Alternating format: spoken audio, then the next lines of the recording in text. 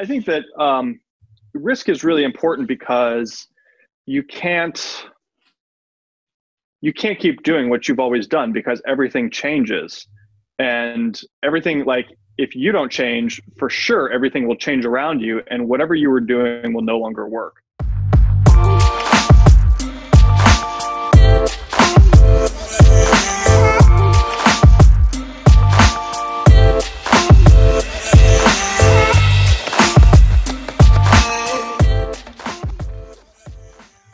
All right, everybody, welcome to the show. And today we have Brian with us. Brian, what's up? Hey, how's it going? Dude, long time no chat. Yeah, man, it's been a while.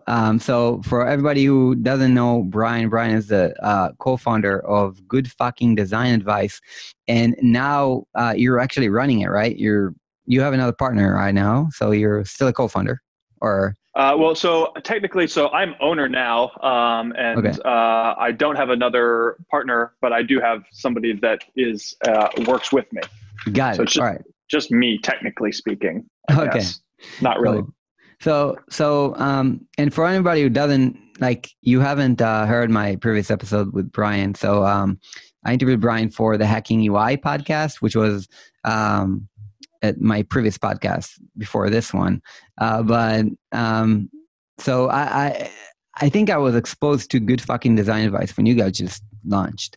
So it was a long time ago. When was it? 2010 was when we initially launched and started selling products shortly thereafter. For those that don't know, we had started, and my then business partner, Jason Bacher, we just built this website. It was a joke. We never intended for it to be a business. We were graduate students at the time, and very quickly we had over 100,000 visitors in the first week, and lots of people that really didn't like us. And fortunately, even more people who liked us enough to say, hey, we'd love to have a poster or a t-shirt. So in the middle of a very stressful graduate school experience at Kent State University, we started an online store and brand and business, and had no idea where it was going to take us. It's amazing.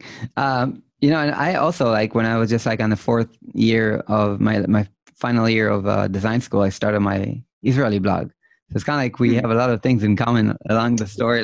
Finding awesome. And I met you in 2011, I think, when I launched my Israeli blog. And since then, I've been loving your stuff. Have in the background here, you're listening to this podcast, you're not seeing it, but it's with some fucking passion. I have your poster, gold and white. It's really beautiful, everybody. You can find it on the shop. Yeah. Hashtag sales pitch. And I have another poster of you, which actually the glass broke, so I put it aside for now, but I'm going to bring it back.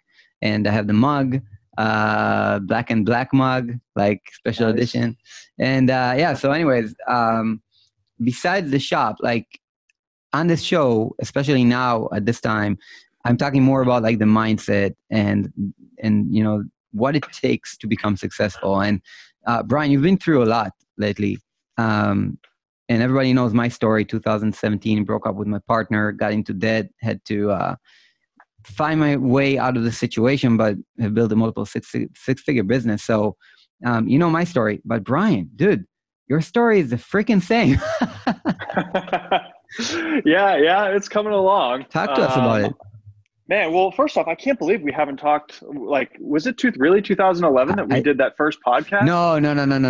So 2011 is the time I actually started following you guys. Okay. The podcast was 2016, if I'm not mistaken. Okay. That's 4 years ago. A little bit more. Yeah, that's a little more reasonable. But I was just going to say, wow, it's been so long. It doesn't seem like it. It's because it wasn't. So let's see. I'll back up to a little bit before my friend and co-founder Jason left. We had been, we had started as I mentioned, we started the business while we were in graduate school, and we were selling products. And as we came to the completion of graduate school, which was in about 2013, a couple things had happened. We'd been starting to lecture places, and that was pretty cool. And we were getting asked to conduct workshops. A lot of the places we were lecturing were universities. So it was kind of a natural extension of what we were doing. It was like we would lecture Friday night and then do a workshop Saturday and go home Sunday. And it was good for us to get a bit more experience teaching and working with students. But as time went on, we kind of started to feel like we weren't really, it wasn't like us, because we were doing a little bit of brand consulting work, but it wasn't the heart of who we were. Mm-hmm. And so in 2016, probably around the time that you and I talked, we had quit doing our workshops. And for those reasons, we just felt like it's not entirely us. And it felt a little disingenuous to be teaching design proper when we weren't actively doing design day in and day out. Mm-hmm. And so we thought about it quite a bit. The problem of any designer with any design educator, I think it's like the same thing. Like for me as well, if I don't do it, how can I teach it? I'm not a practitioner. Like the community will, like, it's only in our community, by the way, that this happens. I don't think it happens in any other community. But anyways, yeah. Yeah. So at that point, it was like, don't get me wrong. Like if it comes down to brass tacks, I'd kick somebody's ass as a designer any day. It just, I just don't do it. So we thought about it and we thought like, well, what really defines our experience as co-founders in this crazy business? And it took a while, but we ended up with this idea of a workshop on risk-taking as it applies to creativity, sort of feeling like, for us, that's been really important, and it's ultimately like the cornerstone of creativity. Like if you're not taking a risk, then you're not really being creative. Like it means that you have some sort of very clear idea of what the outcome is going to be, and that's not exactly creativity. So I wrote like a very short little blurb, put it on the website, and we hadn't planned the workshop out at all. And like a week later, we got a call from corporate Nike asking us to come out and like do a workshop. And nice. I had to not exactly lie about the workshop, because we called and get on the phone and they're like, oh yeah, like tell us about your workshop. And I'm like, yeah, we do workshops all the time. So we had about a month and a half to very Right. It's like we do workshops, not this one, but we do workshops all the time. Yeah. No big deal. So we had about a month and a half to put together the first iteration of our the Art of Risk-Taking workshop. And we ran it at Nike with one of their groups, and it actually went really well. It wasn't a total catastrophe. I'm embarrassed by it at this point, looking back a couple of years out. But it was pretty successful, and they thought so too, and they had us actually come out and work with another group a few months later. And that really what have you done in, like, what were these workshops about? Like, what was the content? Well, the content is a little secret. So we do exercises that are creative and uncomfortable, but I'm trying to think of how to describe it. It always makes it hard in terms of selling it, because the point of the workshop is the experience of it. And so like if I describe the exercise to you or to listeners, then like it loses its impact. It's like once you've experienced it, it has a certain impact on you and you can reflect on it. But if I just sort of tell you about it, it's like, oh, you kind of, you get the ins and outs of how it works and why and what it does. But it operates very largely under our belief that the way that you do anything is the way that you do everything. So we don't go in and presume that we can, teach you how to make a better logo or choose a better color palette or fix your typography or anything like that. We work with creatives in a very broad sense. So marketers, writers, designers, of course. And we pose various creative challenges that people have to complete in teams. And they're very abstracted. But what happens is, like, the problems that they have trying to solve the problem are the same problems that they're ultimately having in their personal or professional working life. So like if they're struggling with sort of interpersonal dynamics or departmental transparency or things like that, like those things will come up as a result of the experience. And because the exercise is abstracted from like making a logo or something as a bad example, then it gives us a chance to talk about it openly, and people have less ego involved. And it's like, oh, this thing that I tried to build failed miserably. And, now we can talk about why. And so the workshop's not about successful completion about any of the exercises, but the experience and the learnings of them.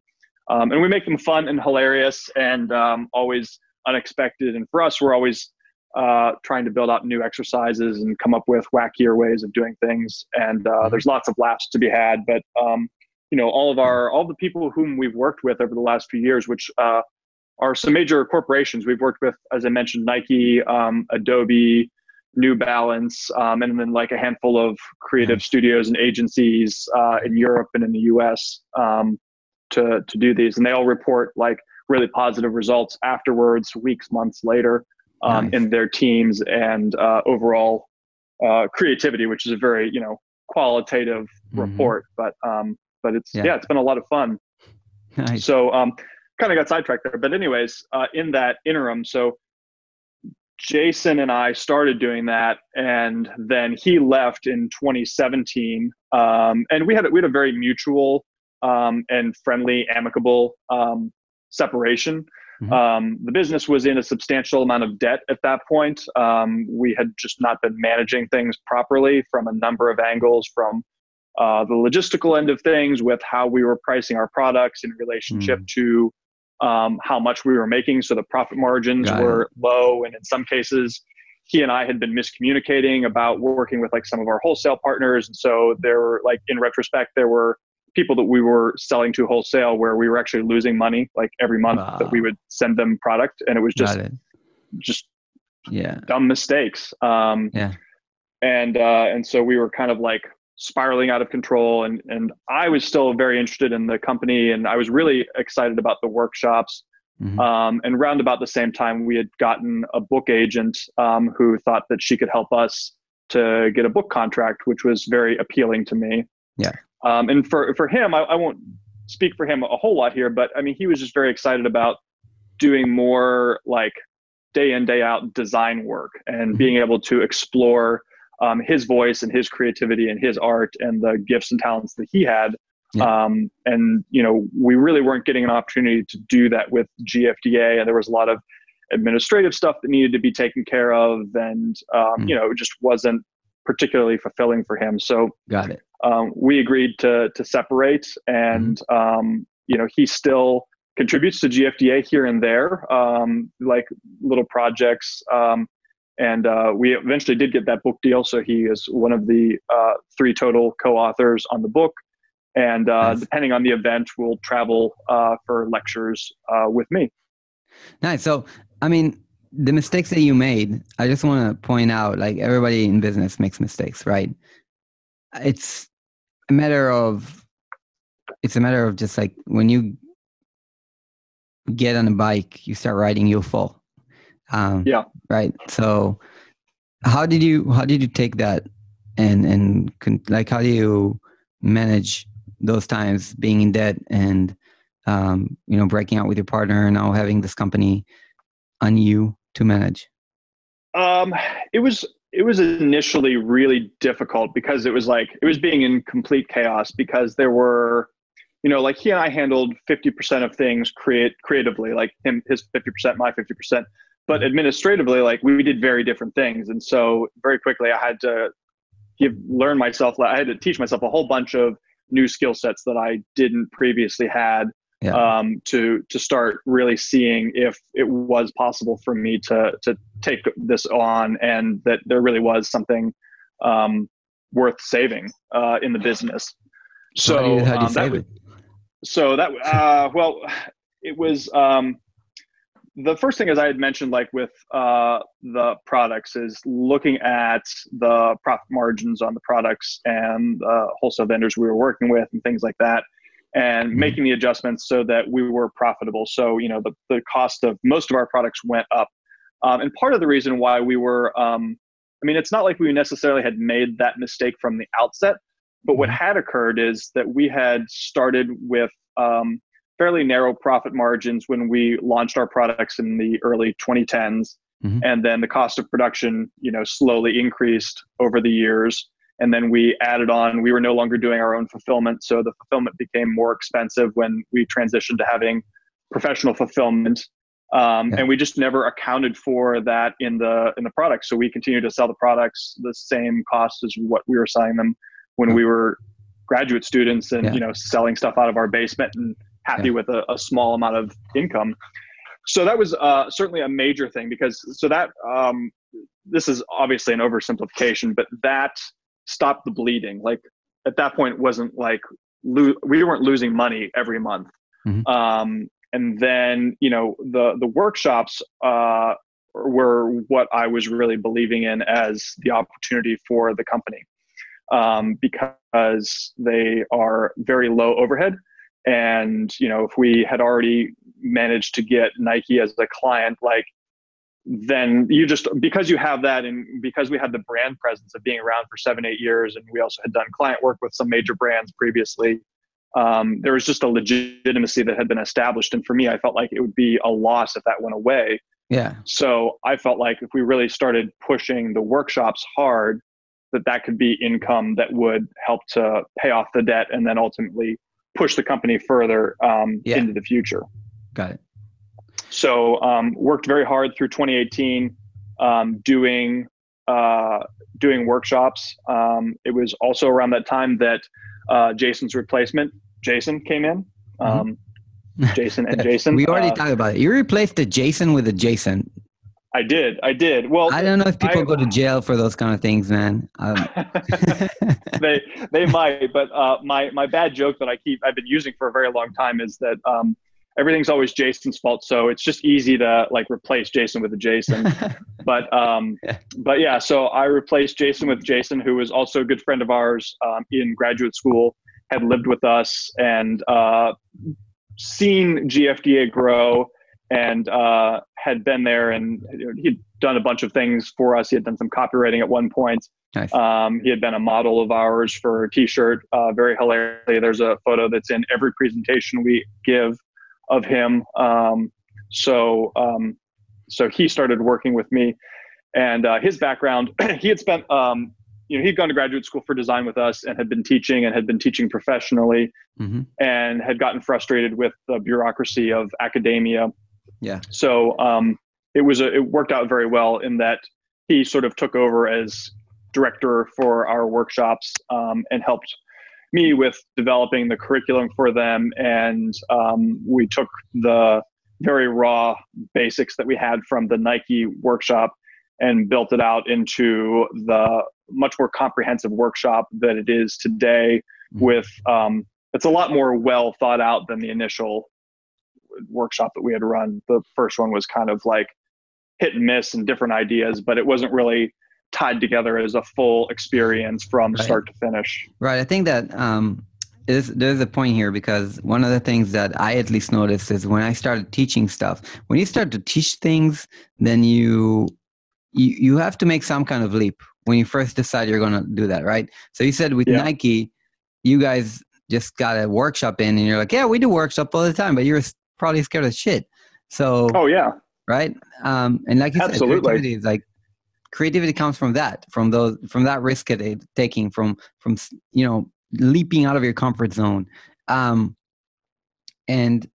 I think that you cannot start teaching without that. A lot of people are just afraid to start teaching or start a new course or start a new workshop, but it's so amazing that you guys did it. And I think that for everybody, it's exactly the same. But once you start teaching, that's when I love those kind of connections that are being made after every time you teach, right? Then I could have connected this point with that point. I could have done and if you think about it, then that's where amazing material comes from and gets so tight.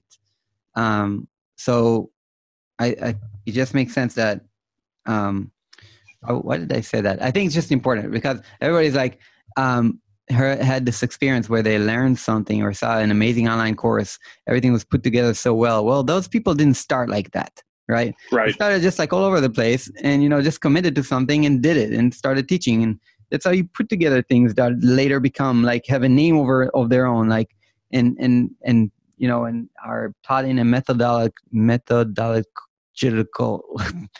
Arzel, cut this out, please. Methodological. How do you say it? God damn it. Methodological? Yes, thank you. That word. Yes. Yes. So basically, it becomes a methodology once you just teach it again and again and again and again, and all of a sudden you can start making diagrams of it, and all of a sudden you can write SOPs for it, and but it doesn't start like that. And I think it's great you brought it up because it's just like something that everybody has to go through. Yeah, one of the to sum that up, one of the martial arts schools that I had trained at while I was in college had a slogan above one of the bathroom door, or maybe it was the entryway, that said, "To teach is to learn twice." It's Right. like you have the opportunity to learn again, but it's from a very different perspective as a teacher, and that's definitely been the case for me. Teaching martial arts or teaching these workshops when I was teaching at the university level, it's like, all of a sudden you just learn things a different way, and you have to think about how to explain it to somebody that maybe has a different learning style or background. And there's a ton to be gained from that. Yeah. So, yeah. And so, and your story continued where you just took the company and you made it like, you paid back the debt in 12 months, right? Yeah. So when I took the business over, because there were options. Like, we could have just closed the company out and divided the debt between the two of us, and just that could have been it.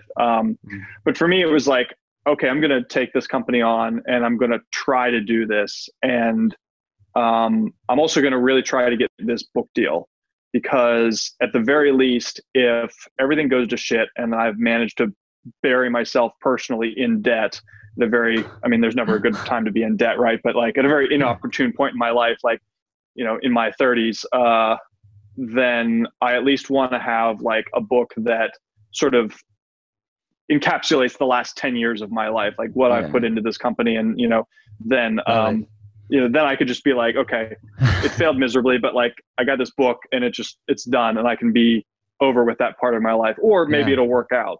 Thus far, it seems like it's working out, but so I worked very hard to put together the proposal with my book agent.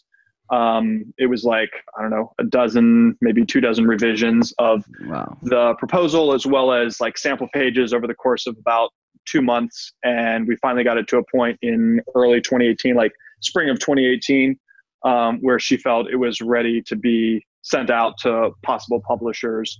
And Jason, I don't want to be like, oh, look at everything I did. Even though Jason was not part of the company anymore, he still had some input, because the idea behind the book was that it covered a lot of our advice, but also covered a narrative of the first couple of years of our business. And so it made sense for him to be involved. So he was a participant in that as well. And you guys can go to just check out the book. Go to the website of Good Fucking Design Advice, and it's gfda.co. And yes, that's over there, you'll just see the book. It's amazing. It's called Do the Fucking Work. Lowbrow advice for high-level creativity. It's amazing. And yeah. Yeah. So we went through that process, sent it out to, I don't know, it was like a dozen or so. I think she sent it out to 24 publishing houses. We got interest from about a dozen, and maybe a little less than a dozen. And one of those was HarperCollins, which is like, a huge publishing giant. And they, in the course of so you have these phone calls, for anybody that's not familiar with the book process. I certainly wasn't. So you have these phone calls where it's kind of like, maybe you're going to write a book speed dating, where you're trying to feel out them as to whether or not they're a good fit for you. And they're trying to figure out if you're fit and, if this is going to work. And so of the people that I spoke with from the different publishing houses, the people at HarperCollins were the most reserved in their enthusiasm. So much so that I thought they're like, they think I'm full of shit. Like, there's these other smaller publishing houses that are like, oh, I love your brand, and I've been following you since 2010 or whatever. And so I felt pretty confident after those phone calls that somebody was going to do a book with us. But I was really surprised with what happened next, which was, usually you go to auction. So you speak with all of these different publishing houses, and then you go up for auction, and I think it's like maybe 48 or 24 hours. And the publishing houses who are interested, that's where they send you a letter by way of your book agent. And they say, this is why we think that we're a good fit. This is how much we're willing to pay you for an advance. These are the royalties and, any of those details. And then, you have all of those to pick from, and then you decide based on that, what you're going to do. But the day before we were supposed to go to auction, HarperCollins stepped in and said, we want you to not go to auction. We want you to go with us. We're going to offer you this much money, which we think that you're not going to get at auction. And to just skip it and go with us. And I asked my agent, I was like, well, I don't know about these things. Is this good? Is this bad? And she was like, well, it's more money than I thought that we were going to get at auction. And it's HarperCollins. So they're, one of the top publishing agencies in the world. So in life lesson here, I said, well, can we ask for more money? And she said, sure, can't hurt. They, it's not like they'll rescind the offer. They could just say no. And I said, all right, well, let's ask for more money. And she said, okay. Went back, said, they offered like 10% more. And nice. I said, great, we'll take it. So we got set up with that book contract. And why not? Why did you not go for self-publishing? That's an interesting thing, because you already had a community. Well, the thing was with self-publishing, so years past, Jason, original business partner Jason Bacher and I had been approached by 3 separate publishing companies, I think all based out of New York, all like mid-level, mid-sized ones that at least people in the States would be familiar with if you're in the design profession. And they said, they came to us and they said, hey, we'd love you to write a book, give us a proposal. And we would say like, what do you want? And they said, whatever you want. So we'd write a proposal, which in retrospect I see why they didn't go with us. And they were so bad. But nonetheless, basically what happened is they'd get the proposal and they'd say, nah, we were thinking something more like this. Okay, we'd rewrite their proposal, and then we'd go through whatever their internal process was, and it would get to like their board of directors or whoever makes the decisions, and they'd go like, oh, hell no, we don't want to do a book about this. And then, we would have wasted like, I don't know, 3, 4, 5 weeks and what we were putting together for each of those. And it was funny because it happened, 3 times, each about 3 or 4 months apart. There was like this period of time, like maybe 2014, 2015, where that just happened. And we thought, we'll probably have to go the self-publishing route. So it was always something that we had imagined we would do, or certainly we would love to do. But we stumbled upon having our book agent, Monica, and that was just sort of a lucky meeting. So we ended up with a book agent, and it just sort of made sense to continue with the traditional route. I mean, we had an audience, but because of the profanity, we've always struggled to reach outside of our immediate audience until recently. And so it was like, thinking about the book, it was like, okay, well, if we get picked up by a major publishing agency, then we're in like every major bookstore worldwide, or at least within the US and Canada, and then potentially expanding worldwide. And then you're on Amazon and all of these things. Versus the network that we already have and are struggling to grow because of the profanity. So we did the book contract. None of that money went to the business. It went to both Jason and myself personally. And so I didn't use any of that money to build the business back up, which was important because building the business back up meant there were random months where I would have to go without a salary. And I mean, that had sort of already been happening before Jason had left. And so it really left my personal finances in a catastrophic mess. And so by the end of 2018, I'll make a long story short, like I didn't get the first part of the advance for the book until December, again, going to me personally. And I had paid off all of the business debt in December, but I was down to like my last $500 in the bank. Like I didn't know how I was going to pay rent in January. And I was waiting desperately for the check to come for the advance for the book. And it was just like super stressful. And then the book advance money came like in December, and like, okay, thank God, like I can pay rent next month.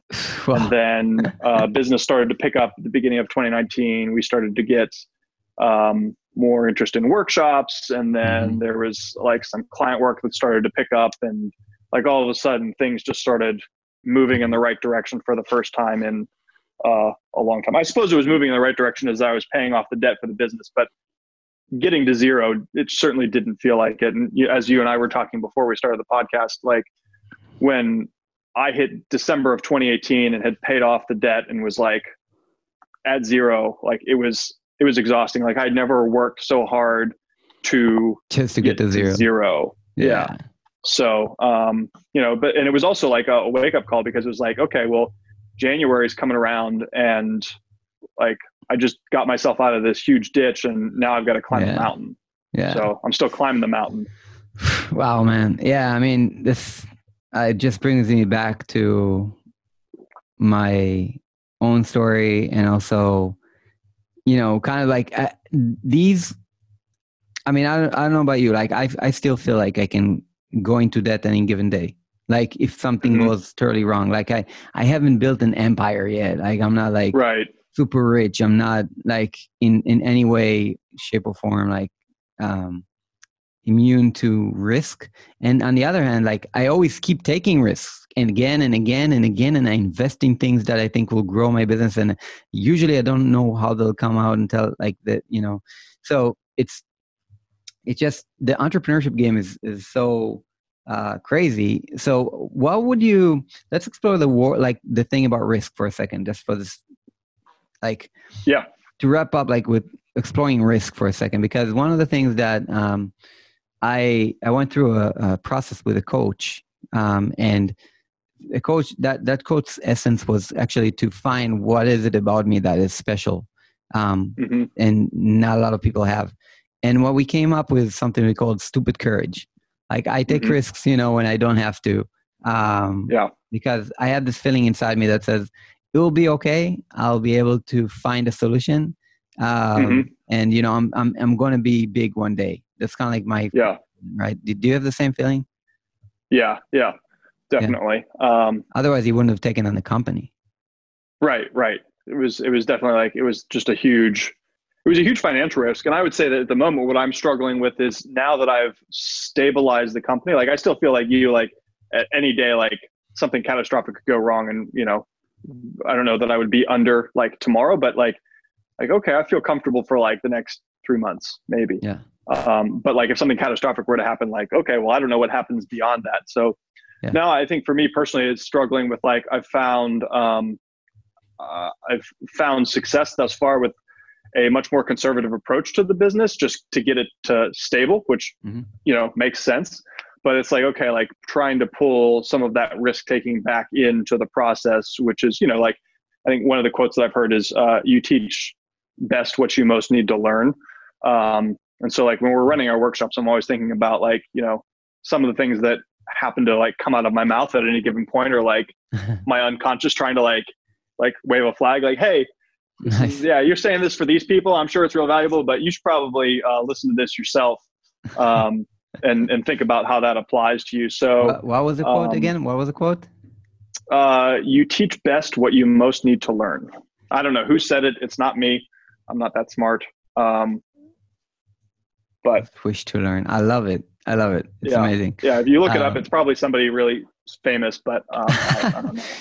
But the quote stuck with me. Those things are just the kind of like, I find it as well in myself. Like sometimes I can like teach something, and then I have mentoring sessions, and I talk to people I mentor, and like all of a sudden I'm like, hey, Sagi, you should do that as well more often. So risk taking, why is risk good, and should everybody take more risks? Well, I don't know about everybody, because I don't know, there might be some crazy motherfuckers out there. Maybe could tone it back a bit, but I think that risk is really important, because you can't keep doing what you've always done, because everything changes, and everything, like if you don't change, for sure everything will change around you, and whatever you were doing will no longer work, and then you'll be fucked, because the whole world has moved on, and you've like turned to stone. Like it's just, you're still doing things from 5, 10, 15, 20 years ago. And then you'll be forced to change, and it won't be on your terms, right? Like it'll be on the terms of like survival. And I think that's to some extent what happened with the business, and what was going wrong for us. And there were a lot of things that we weren't paying attention to, and there were a lot of things that we weren't communicating about. And so we weren't taking those proper steps leading up to Jason's departure in 2017. And so then suddenly, like it was just the necessity for change manifested, even though we weren't making changes. It just happened. So it's better to decide to take those risks and make those changes on your own terms rather than waiting around for it.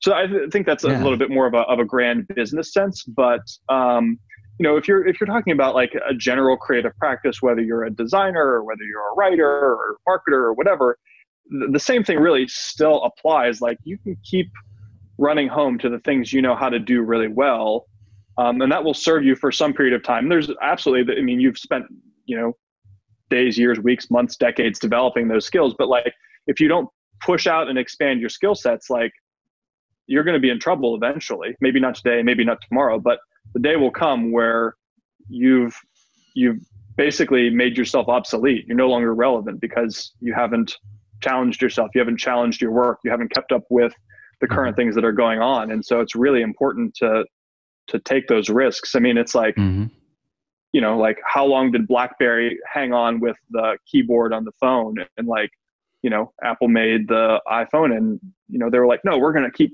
still doing this thing. And it's like, they were the biggest cell phone in the world. Yeah, and now they're not. Yeah. Same kind of thing. Right. I'm just like looking at, I'm looking at this thing where I think like you're saying, there is something global about taking risks, but the person that lays back and says, I have a comfortable life, don't like, if things go bad, I'll just like, make a shift or something, leave me alone. Why is that not good? Why are we risk takers? I think there is something about, there's a natural line, martial arts. So both of us do martial arts, right?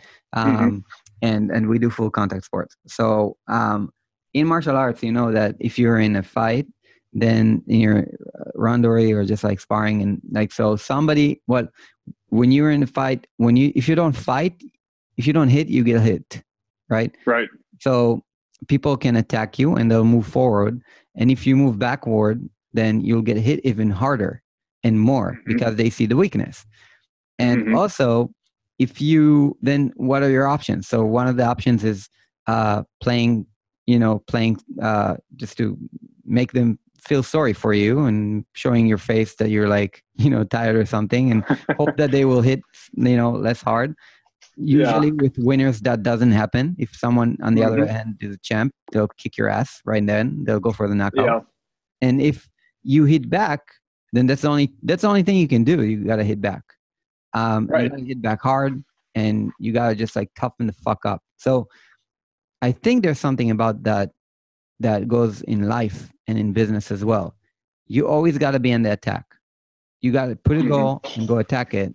And in a way, that's taking risk. Yeah, I mean, once you attack a guy, like you throw a kick, you might as well, while your leg is in the air towards his head, he can low kick you and make you fall or something. I don't know, like things can happen. Right. Yeah. Well, on that, like you could just curl into a ball, and the thing is you're still going to get hit and you're still going to get hurt, or you could take the chance to like fight. And, then at least if you take the chance to fight, you have the chance of winning.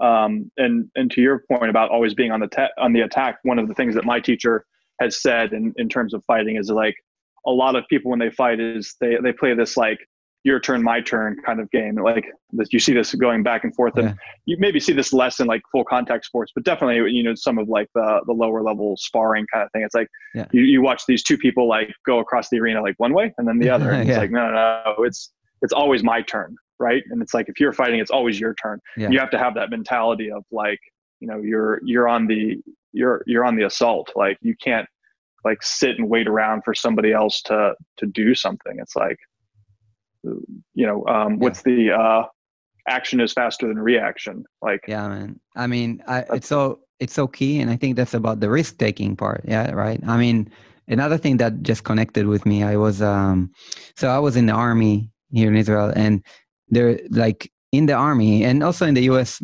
Army as well. It's the same thing. If you're being shot at, there's a thing, I don't know what the exact pronunciation is, what the exact word for that in English, but basically it's called just like storm forward.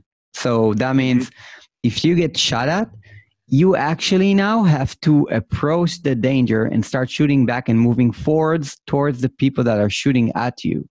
Like you cannot just like stay behind a rock. It doesn't work like that in the army. So there's actually a command that says "Leistel," and once you say that, you have to move forward no matter what the risk is. You just move forward and shoot back and move forward, exposed to the fire from the other side. So it's funny because that's how they find out that's the only way to win. Like when you're shot at, you shoot back and move forward like you're not afraid, and that's the only way to beat the enemy, because it's taking their souls as well. Just like you have a way better chance of hitting them, and it's just it's I don't know, it's fascinating, right? Because it's all connecting to business.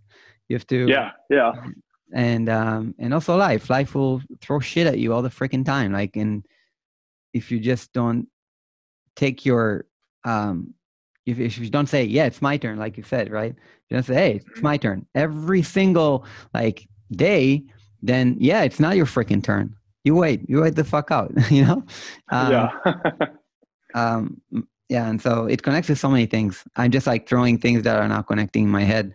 But the thing about the risk-taking part, it's I think if people would have taken like just 1% more risk in their life, they would be like so much more successful and creative. And yeah, I agree. Yeah, dude. Yeah, man. So to just close and wrap this up, and it was a great session. So I mean, your story is so similar to what I have gone through, you know. So it's amazing to kind of like talk to someone who's kind of experienced very similar growth. And congrats on your success with like growing the business and you know, first of all, paying out the debt and now growing it. And Good Fucking Design Advice, brand I appreciated since you guys launched. So super looking forward to seeing what you guys come up with next. And so am I. I mean, it's what you come up, and I guess with the new Jason, but like what you guys come up with.